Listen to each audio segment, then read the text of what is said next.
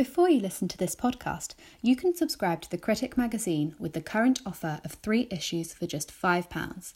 Head to our website www.thecritic.co.uk to subscribe today. Hello and welcome back to Black's History Week. In this edition, Professor Jeremy Black talks to The Critic's Deputy Editor Graham Stewart about how Britain's armed forces adapted to the challenges of fighting the Second World War.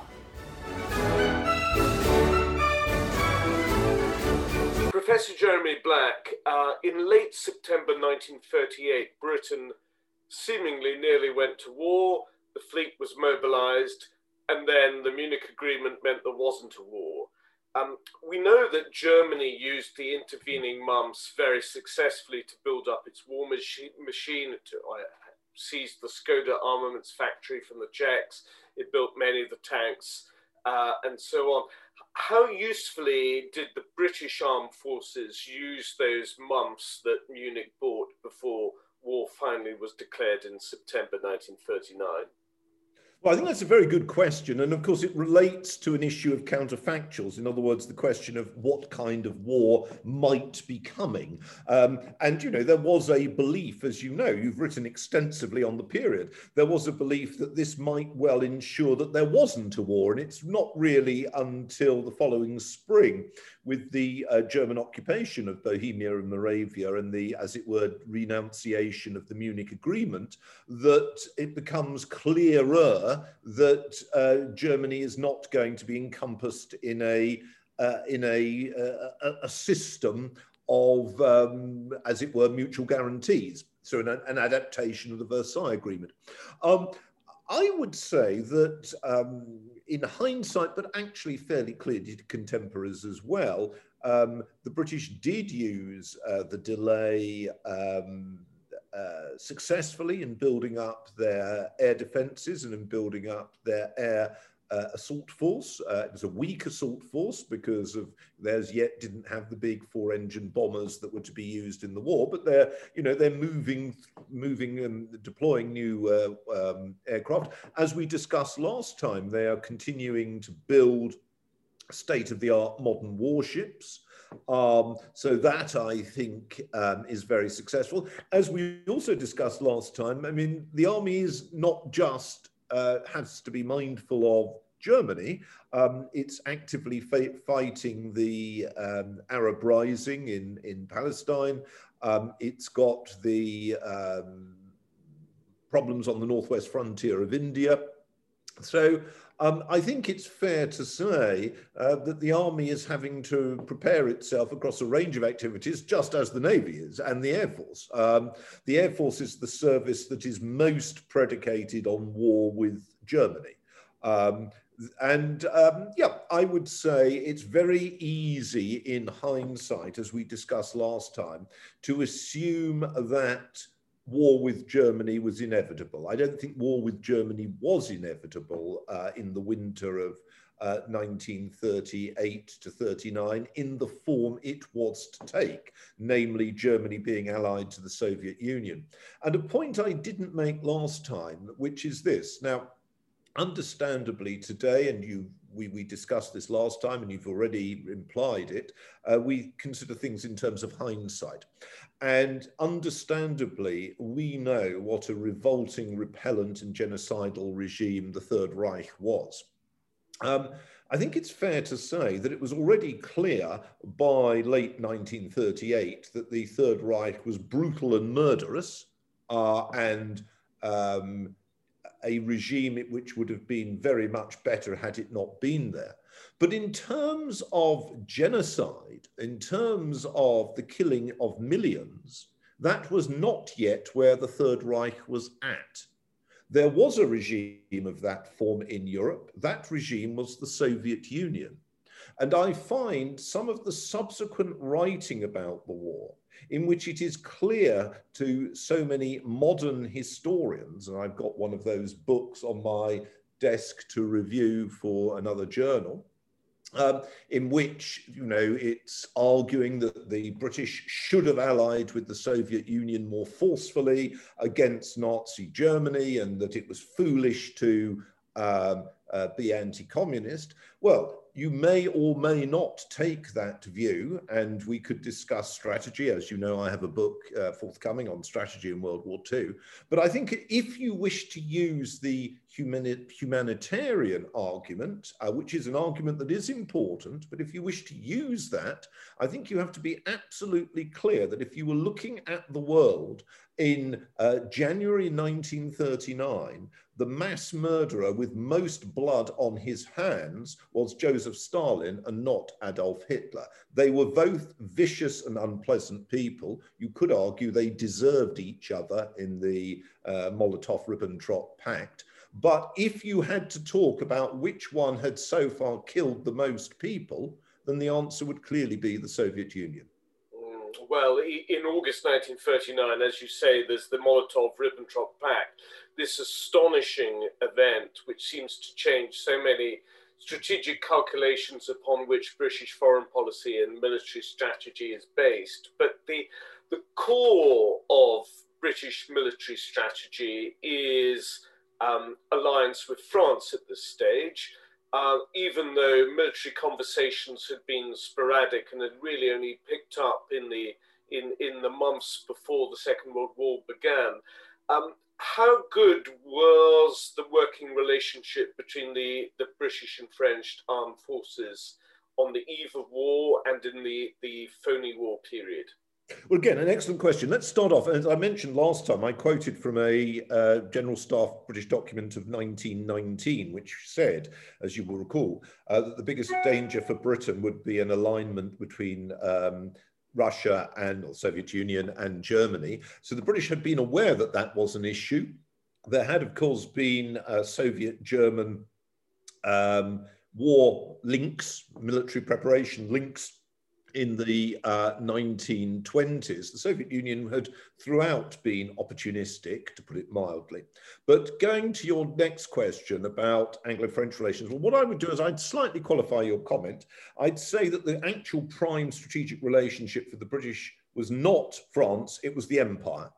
And if you're looking at it from a naval perspective, for example, the Japanese naval threat or perceived threat to the empire in the Far East, which in other words includes the approaches to Australasia, is one that is more serious for navalists than the German Navy. But you are correct, absolutely correct, in arguing that once Britain had the guarantees to Poland and Romania, then those guarantees could only be effectuated in cooperation with France. You're absolutely correct. And you're also absolutely correct to say that were there to be confrontations, still worse conflict with Germany, then this would require the cooperation of France. I think it's also, though, fair to say that there had been issues over which Britain and France had sought cooperation over recent years, some more successful than others. You can think of everything from the Italian intervention in Abyssinia, the question of neutralism and containing the Spanish Civil War, the question of the militarization of the Rhineland, the Munich crisis, etc. So in other words, there is a track record of the two powers trying to use each other is the wrong term possibly, but that's part of every alliance. And that in a sense, the latest iteration, how best to help Poland or Romania and to give, or both, and to give effect to those guarantees is part and parcel of that.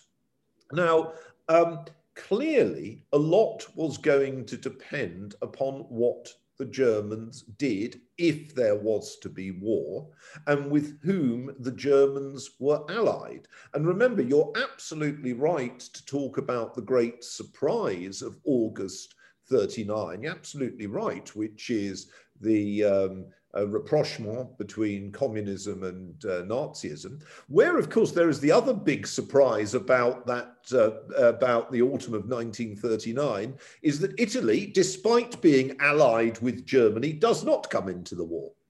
So what you've got is the volatility of alliances as at that point, which makes military planning extraordinarily difficult. Now, I'm very interested in naval matters, as you know. Had there been war with Italy as well as Germany, then the Mediterranean would have been a much more serious matter for both Britain and France. France, its links with North Africa, Britain, the links to the Suez Canal. That does not occur. So in other words, we can park that issue, as it were, but it was not clear to anybody if you were sitting there and making plans in April or May or June 1939 that you were going to be able to park that issue. So I would say that the British government, like the French government, is operating in a volatile situation. In the case of British views of France, there is also the anxiety about the stability of the French government and the stability of the French political system, which of course is a matter of concern for the British. But the British have got, I quoted last time from the Montgomery Massingberd papers. He was chief of the Imperial General Staff, you will recall, in the mid-30s. And I've got in one of my books on war and military preparation in the 1930s, an account of Montgomery Massingberd going to France, talking to the French, looking at French fortifications. The British had links, but in terms of specific plans, so much would depend upon what actually happened. And that, I think, was a perfectly reasonable proposition. The British, in a way, were better prepared, as were the French, than they had been in 1914, because the conscription was not delayed as it had been. There was a strong awareness of what was the possibility of air attack. There was, in effect, a naval agreement that was in place and relatively good as to where naval forces should be deployed. The British were prepared and ready to send the BEF, the British Expeditionary Force, to France. You might argue that the problem was that there wasn't a force able to effectuate the guarantee to either Poland or Romania, and you could make a good case on that. But on the other hand, you can turn that on its head and say, well, that's true of most guarantees. That is actually the case. I mean, I don't want to go into it and upset listeners, but, we in effect are the guarantors for Estonia at the present moment. Our capacity to do much about that, if President Putin decides to be very difficult and is backed by other hostile powers, is not as great as we would like to think. So guarantees are in part a matter of deterrence. And if deterrence doesn't work, there are always grave difficulties. Well, you mentioned a moment ago that one of the differences between 1939 and 1914 was conscription had been introduced.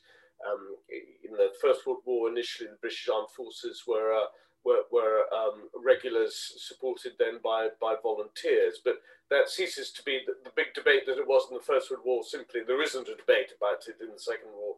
There is conscription. The British Expeditionary Force that's sent across the Channel. I think only listening to you, it's marvellous how you prompt my ideas. Yeah. Listening to you, I wonder whether this is a very unexpected, indirect benefit of something that was otherwise detrimental strategically, which is the independence of the bulk of Ireland. Because that in a way in World War I, it's not, and also, of course, you could say the demise of the Liberal Party, because in World War I, the two main restraints on conscription in political terms were the opposition to it of the bulk of the Liberals, including people like the Chancellor of the Exchequer, McKenna, but also the concern about what this would mean in terms of the introduction of it in Ireland. And as you will know, that proved very contentious.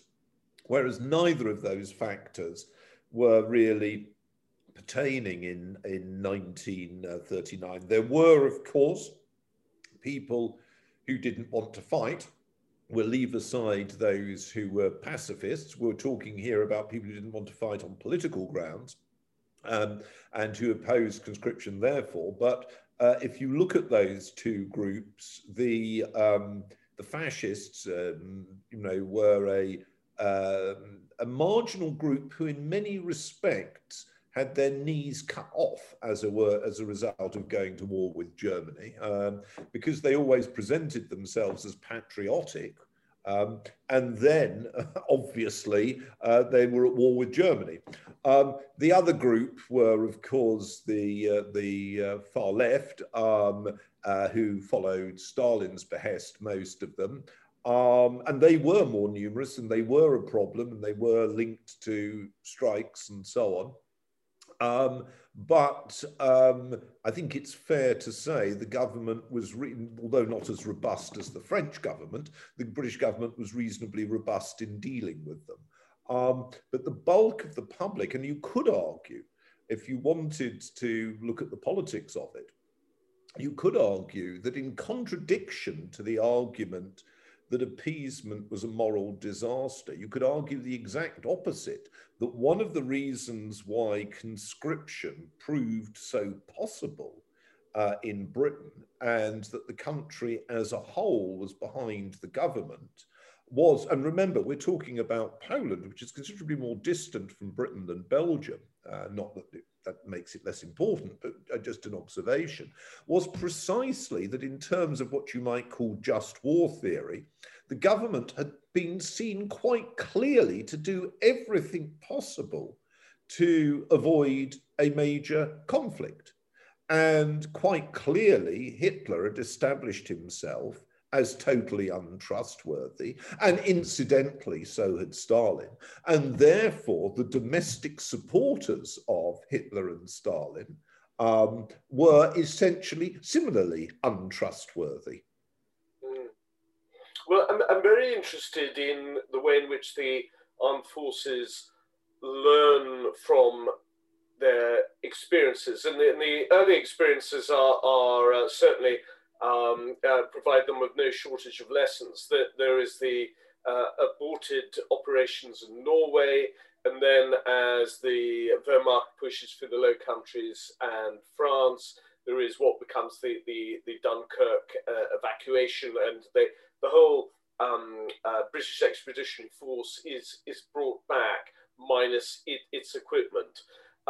From then, is it a matter of the British Army almost being rebuilt from scratch from that disaster, a deliverance from disaster, but still a disaster all the same?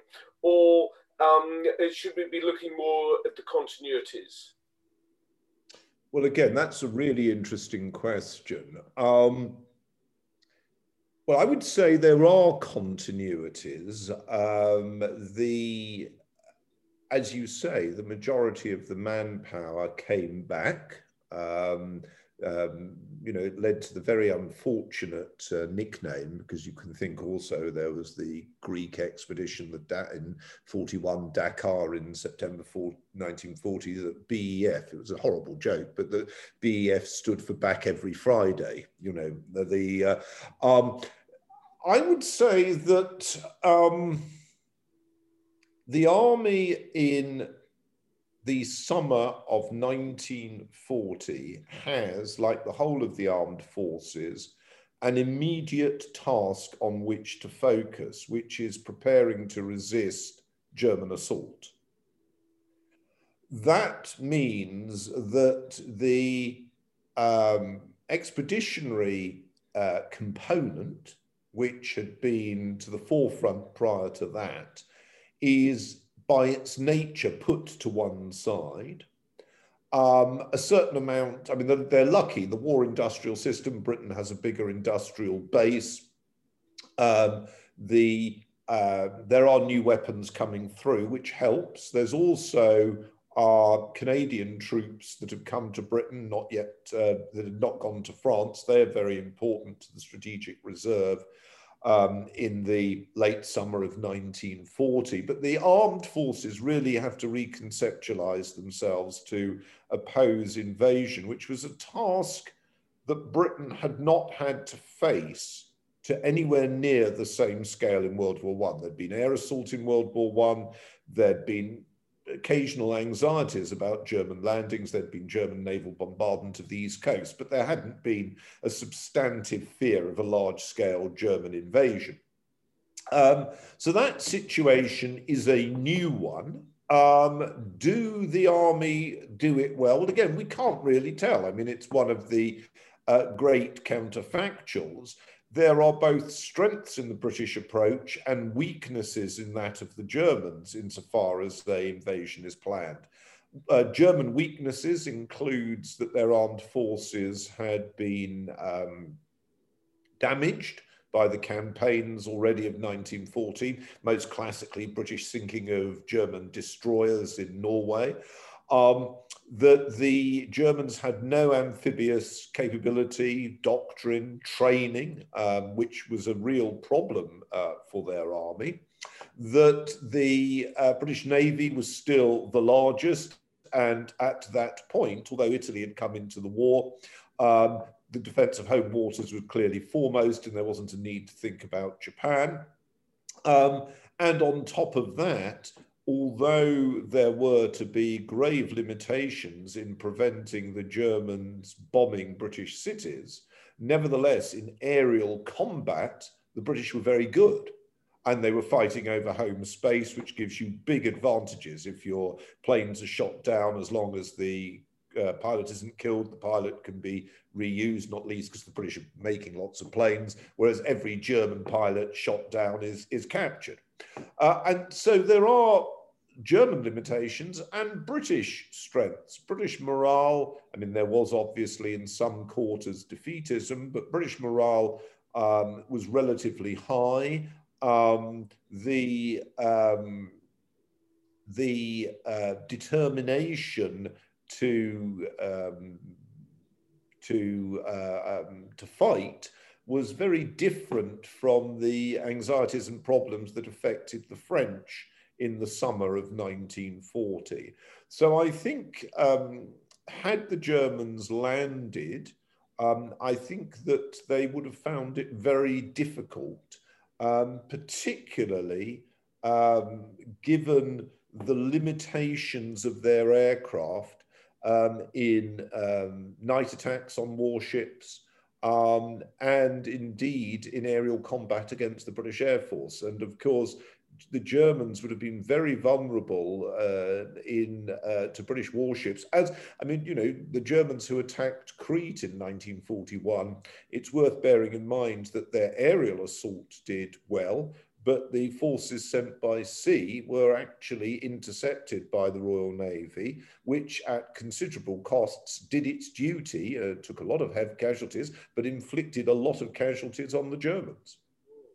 Well, I want to turn to the war in the air for a moment. And before the war, there'd been an enormous amount of fatalism, certainly from politicians, but also fear amongst the public about the bomber always getting through, cities being completely annihilated, and of course Coventry and large parts of London took a very serious hit, Clydeside as well.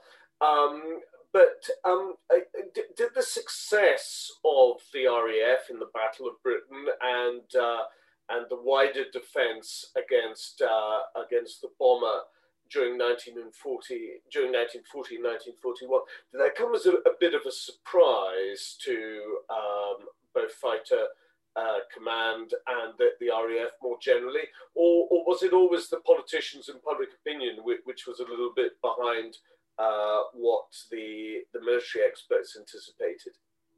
Well, that's again a very good question. And, you know, I mean, I would urge listeners to read my book on air power, but let me start with a comment from, I've already mentioned Montgomery Massingberd, and he said, I think we discussed some of this last week, he just said that one of the things that had caused him most irritation were what he termed the air mad, end of quote. You've got to bear in mind that just as, if we put aside the politicians for a second, if you're just looking at the military, and the same thing is true today, so, you know, don't be under any illusions. The military, like any, you know, like the health service, for example, like universities, are a amalgam who wish to fight together, but also fight each other. So if you're looking at the Navy, you've got classically today differences between those people who emphasize submarines, surface warships, fleet air arm. If you look at the arm, you know, et cetera, et cetera. So if you look at the Air Force, there were obviously very major differences between those who put the emphasis and were, as it were, fighter barons and those who were bomber barons. Now, the German air assault on Britain has its serious limitations. Let me make this quite clear. The strength, resolve, determination, and high morale and skill of the British were a crucial reason for the failure of the Germans. Okay, but let's just, if you want to just look at also at the German issues, the Germans haven't got a heavy bomber. They don't actually have a very good aero engine industry. It's part of the sort of rather gimcrack nature of German militarization. They don't have an adequate bombing doctrine. The German strategy is a complete and absolute car crash in terms of planning an attack on Britain. In theory, the Luftwaffe is there to help achieve air superiority in order to cover the amphibious forces, particularly provide them with support against the British Navy, which is far stronger, and to provide them also, the amphibious forces, with a form of mobile artillery until they can bring over adequate support in firepower. Okay? Well, I think it's fair to say that much of the leadership of the Luftwaffe did not like that. They wanted to go instead for an idea that they would be able to inflict defeat on Britain irrespective of whether there was a landing or not. In other words, that they would provide the demonstration of what you were talking about earlier, which is the anxieties and fears expressed in Britain. And the idea was, which was expressed in Luftwaffe circles, was that inflicting heavy damage on Britain would lead to a political change and would lead to Germany being given terms by the British without actually having to land. On top of that, but as a slightly different strand, was the Luftwaffe argument that the British war system and morale could be more particularly hit if Germany destroyed the main British ports so that these were not able to import, in particular, food, but also munitions and material. And of course, one of the logic, and people tend to forget this, of the air assault on London is that London was one of Britain's leading ports, and more particularly the leading port, because Liverpool and Glasgow were further away, that was most exposed to German air attack. So there are a series of overlapping emphases, shall we say, and as you obviously will be aware, that actually, whilst that might sound, oh, well, does this matter? Actually, what it leads is to strategic incoherence, and if you wish to be more florid in your use of language, strategic incontinence. And as a result of that, the Germans don't have an adequate plan. And in the absence or strategy, in the absence of an adequate plan or strategy, even had they inflicted more damage on the Royal Air Force, and even if they had inflicted more damage on the civilian population, had, if you like, more of the bombers got through, it is by no means clear that it would have had the consequences that the Luftwaffe anticipated or wished to anticipate. And then obviously you've got other timetables at play. There is the timetable of deteriorating relationships between the Soviet Union and Germany, and therefore the need to start thinking about planning for war against the Soviet Union. There is the timetable of advancing equinox weather and then advance towards winter. And there is the grim fact that much of the army leadership does not wish to take part in an invasion of Britain, not because they are pro-British, but simply because they are worried about what an amphibious operation might lead to, that it might well be an absolute shambles. So I think all of those factors are quite considerable, quite of considerable significance. Now, as you know, you ask about the question of the bomber getting through. We do know that civilian morale, understandably, in some places was hard hit. This is fully understandable. It would be the same today. If you think about it, and I hope this doesn't sound harsh to listeners, it isn't intended as harsh, but it will be pointed out. We at the moment are running scared as a society of a relatively modest death rate when, quite frankly, the nature of the death being meted out to people by unrestricted bombing was far worse during the German air offensives, including hospitals being blown up and such like. The comparisons that people draw now between World War II and the struggle with the COVID pandemic are insulting to those who served in World War II and insulting to those who suffered its arbitrary, vicious and unpleasant consequences. So it's not surprising that in some areas civilian morale proved particularly problematic. There was a famous instance of a collapse of the civil authorities in Southampton. Not surprising, Southampton was basically, much of it, incinerated.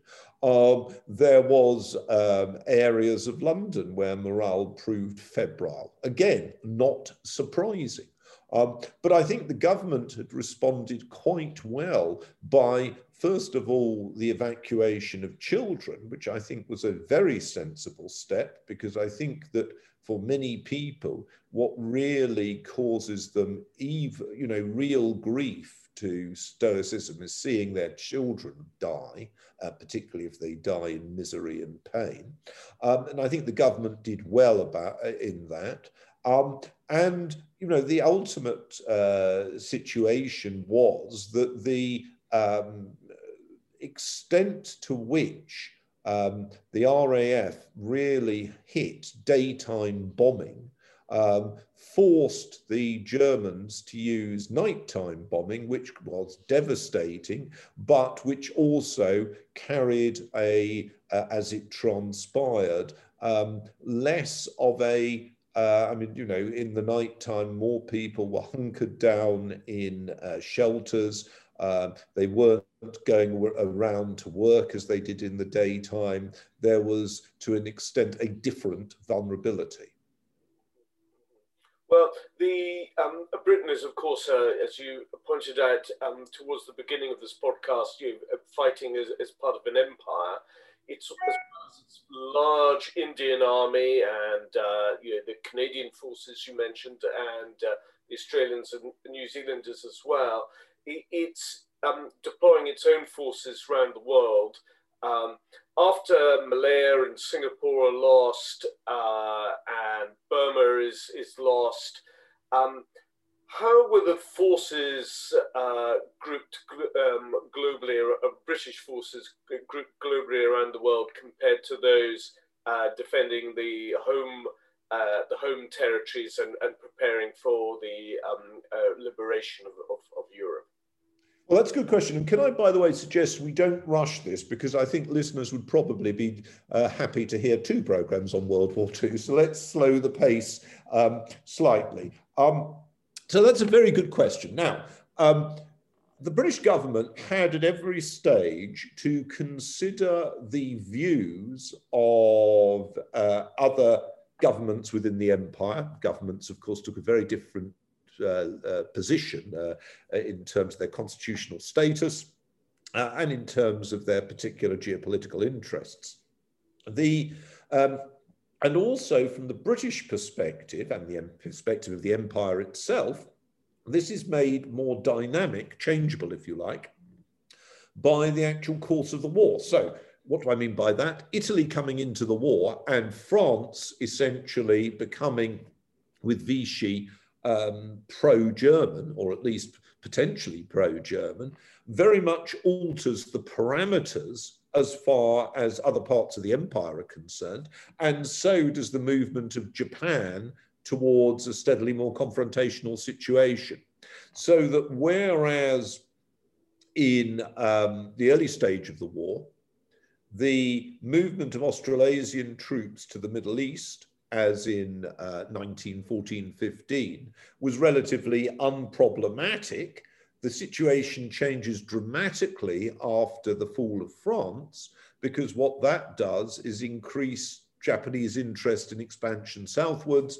There are successive crises over Indochina, in other words, what we would call Vietnam, Laos, and Cambodia, which are French colonies. And war appears to be more of a prospect. And at that stage, obviously, there is increased pressure in both those countries, particularly Australia, to pull troops back. You ask about the balance. Again, part of this is a matter of the sense that the British government has about the relationship between defence and offence. Now, Churchill, and I think this was one of his more sensible strategic decisions, took the view that while the British should remain on the defence in the homeland, the home countries, there was obviously no capacity to do more than mount commando raids on the coasts of Norway and France. Nevertheless, and remember at this stage, there was no realization that the Soviet Union was going to be anything other than a continued support for Germany. Nevertheless, he took the view that the British ought to respond proactively, strongly, to Italy's entry into the war and to the challenge posed by Vichy. And what that meant is that in the second half of 1940 into 1942, a significant amount of the resources of both Britain and the empire are expended accordingly. I mean, you know, British people are often very pejorative about the Italians. This is unwise. There were good and brave Italian units, and it was a formidable challenge fighting the Italians in both Libya and Italian East Africa, which would now be Eritrea, Ethiopia, and most of Somalia. The Italians had between 450 and 500,000 men in these areas. It's a formidable amount. In terms of Vichy, the British took, and British imperial troops, took most of the work in conquering Syria, Lebanon, and Madagascar, and also had military commitments elsewhere against Vichy, some of them more successful than others. And we've already mentioned the Dakar expedition. And then on top of that, the British concern about powers that were neutral and the risk that these would move into the hands of Germany led to military interventions in Iceland in 1940, in Iraq, of course, and in Iran. So all of these required considerable amounts of troops. And I think it's fair to say they were only possible because of the empire. I mean, in terms of Iraq and Iran, you have significant numbers of Indian troops, Iceland, significant numbers of Canadians, Madagascar, significant numbers of South Africans, East Africa, again, South Africans, West Africans, British East Africans, British troops, Indians, and, you know, a whole shooting match in North Africa as well. So these are very major commitments. Now, if you wish to be to put it in a wider context, you could say some of these campaigns were the last wars of empire, and in which case you can say, given that our opponent, our principal opponent, was Nazi Germany, yet again it reminds us that empire was a force for good, which probably some of your listeners don't wish to listen to. How integrated was that command between British Armed Forces and those of the Empire? I mean, the Chief of the Imperial General Staff is really the head of the British Army. How integrated was he with his opposite numbers in Canada and Australia and so on? Well, again, that's an excellent question. Some years ago, I had a visiting chair at the Australian Defence Force Academy, which is in Canberra, and I obviously looked at the papers there in their collection as well. But I also looked at some stuff in the Australian National Archives, which included Australian War Cabinet documents on, relations with Britain, strategy, and so on. I think I would say that if you compare it with the usual problems of coalition warfare, because obviously people often play up the degree to which the Australians got cross. They play up the extent to which the Canadians got cross that they had sent troops to Hong Kong who were subsequently captured and seriously mistreated by the Japanese. I think if you put it in perspective with the strains that the British were to encounter in their relations with the United States, still more Charles de Gaulle, still more Joseph Stalin, then I think you could fairly say imperial relations were a walk in the park. There were obviously issues. There's no two ways about that. And there were also problems. There were genuine problems. But I think that the contribution the empire made was very strong. And the one I would say that was most important, we are about to get the clock going, by the way. The one my clock is going to make it, but the one that is about the voice of doom, to use a title of a famous World War II Sherlock Holmes film, which I urge listeners to watch if they haven't ever seen it. Basil Rathbone being marvellous as ever. Canada, on which there was a marvellous book by David Dilks, produced, in terms of per capita help to Britain, far more economic and financial help than the United States, and was really a very, very strong ally. Now, the Canadian government, Mackenzie King, did not want Canadian troops sent to North Africa.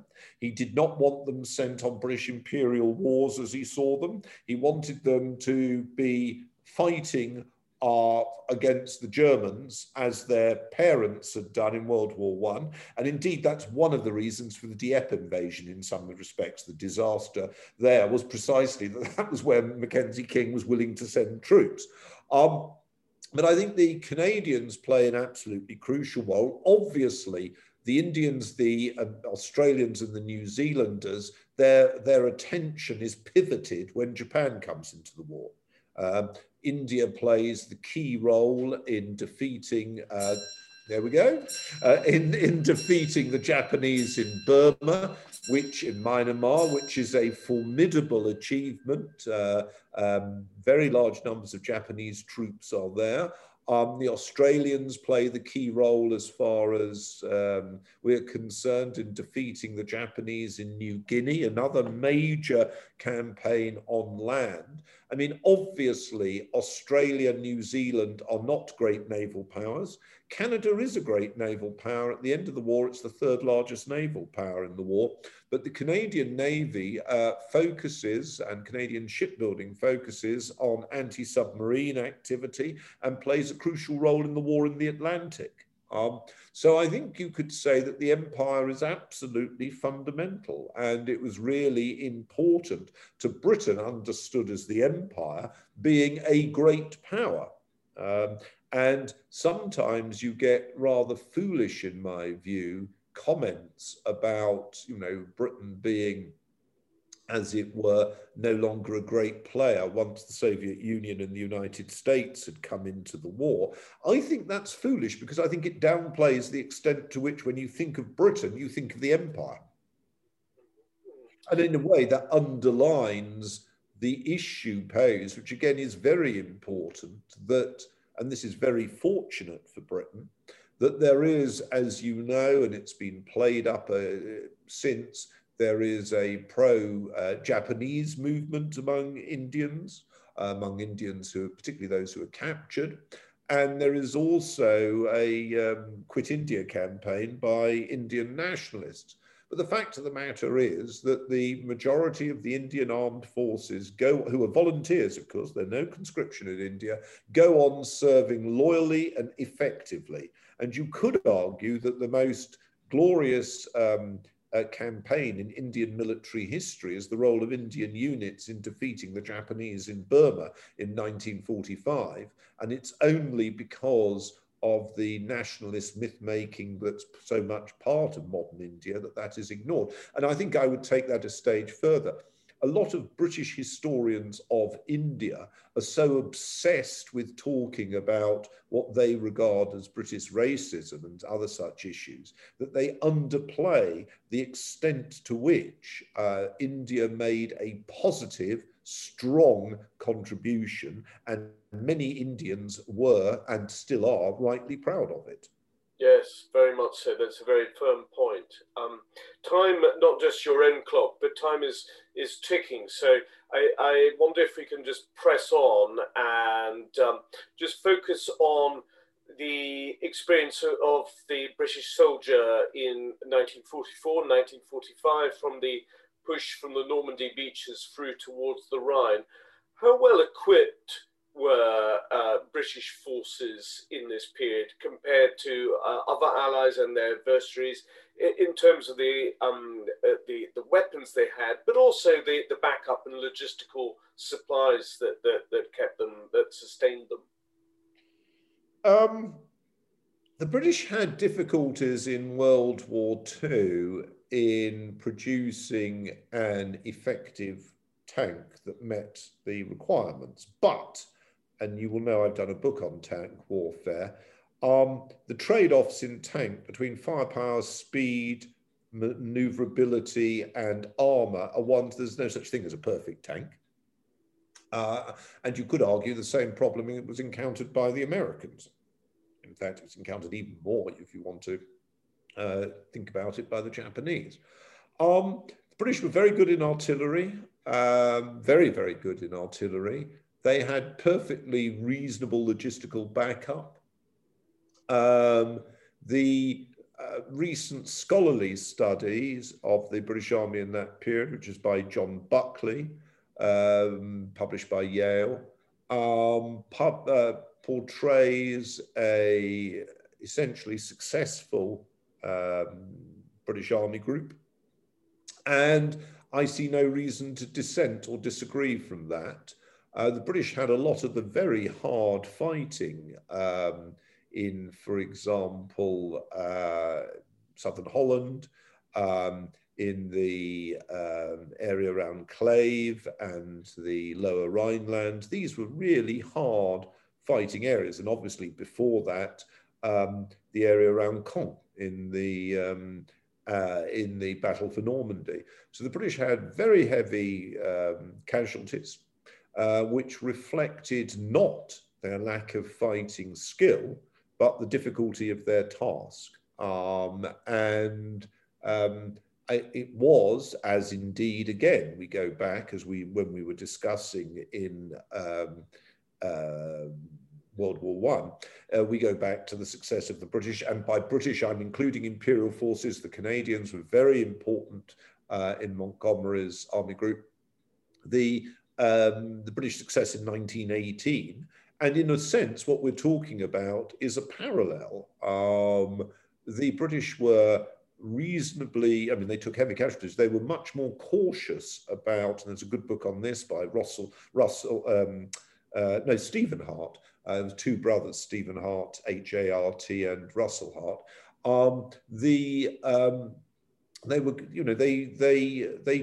Montgomery tried to be cautious with his manpower losses. He fought an on the whole deliberative style of warfare. He understood the use of artillery, the need to bring up artillery to support the troops, no point charging ahead with tanks which were vulnerable. And there was no equivalent to the profligate, callous use of their own manpower, loss of it by the Soviet generals. So I think actually it reflected a lot of credit on the British Army, the 44-45 campaign. The sad truth was, and I do hope we can fit in another programme on World War II, because there's, I think, a lot to talk about the British Army and the strategy element, that all of you sometimes get, yet again, I read another book on this recently, arguing that the British and published by a reputable publisher, arguing, but written by an academic, arguing that the British and the Americans should have, as it were, cooperated with the Germans against the Soviets. Well, it's worth bearing in mind that the Germans fought very hard in 1944-45 against the British and the Americans, as they fought very hard against the Soviets. And that in many senses, Hitler's launch of the Bulge offensive, the Battle of the Bulge in mid-December 1944, reflects not some wish to find a rapprochement with Britain and America. And could you think how base and deplorable and disgusting such a rapprochement would have been, but reflects a determination to smash them hard so that then he can fight the Soviets. And I think that strategy, that German strategy, is in part thwarted by the success and fighting determination of the British and American, and by mentioning the British, I'm including the Canadians and other allied units, forces on the Western Front. Well, there's a huge amount to discuss, and we'll return to other features of the British experience in the Second World War in a subsequent podcast. For now, though, sadly, we're out of time. Professor Jeremy Black, whose many works on this subject include a history of the Second World War in 100 maps and also a strategy in the Second World War. For now, thank you very much indeed. Thank you. And can I say, I think it's really important. I'm delighted with the questions. I thought those were very fair and all of them pertinent questions. I think it's very important that for people of our generations, I mean, I'm older than you, obviously, but of our generations, to be mindful of the fact that when we're talking about this, we're not in any way underplaying the individual loss that people had, and in part using serious discussion of these subjects honours the struggles made by a previous generation. That's very much our hope. Professor Black, thank you. If you've enjoyed listening to this podcast, why not subscribe to have the magazine delivered to your door? Subscribe today with the current offer of 5 issues for £10 by heading to our website www.thecritic.co.uk.